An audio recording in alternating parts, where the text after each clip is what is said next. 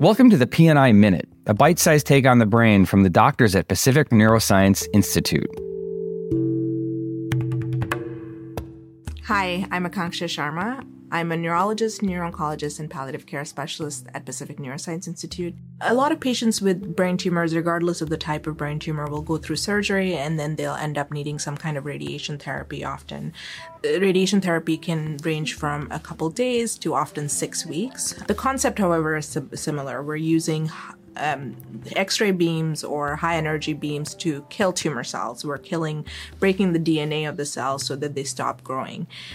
Radiation therapy to the brain can have a lot of benefit in slowing the growth of the tumor or killing tumor cells, but it can also have a lot of risks and side effects, which is what I'd like to talk about. Most commonly, as a neuro-oncologist, we support our patients during the radiation therapy. The radiation oncologist is doing the treatment, but we're usually seeing them closely, especially at PNI. We make it a goal to see our patients every week or every 2 weeks to see how they're doing through radiation and to help them with their symptoms and manage any side effects they're having. 3 most common things we see is number 1, fatigue, number 2, swelling in the brain, which can happen from radiation, and number 3, skin changes or skin toxicity. So in terms of fatigue, patients will often experience a significant amount of fatigue as they're going through the weeks of radiation. The first couple of weeks may not seem as bad, but this is usually a cumulative effect, and by week 3 or 4 or longer, they're getting quite tired. This is a common and normal phenomena. It will get better in most cases after the end of radiation and through the weeks following, but it does take time to get better. So we like to prepare our patients to expect the fatigue, and the number 1 thing you can do to help prevent or treat the fatigue is actually exercise, which might seem counterintuitive, but what we've found in all our studies is that none of the medications that are out there are helpful, and the only thing that really helps alleviate it is more activity. I usually recommend that patients have some kind of daily activity regimen, whether it's a walk, whether it's doing yoga, Pilates, Tai Chi, any number of things. If you keep up with some kind of schedule or activity, you'll actually feel better in terms of the fatigue.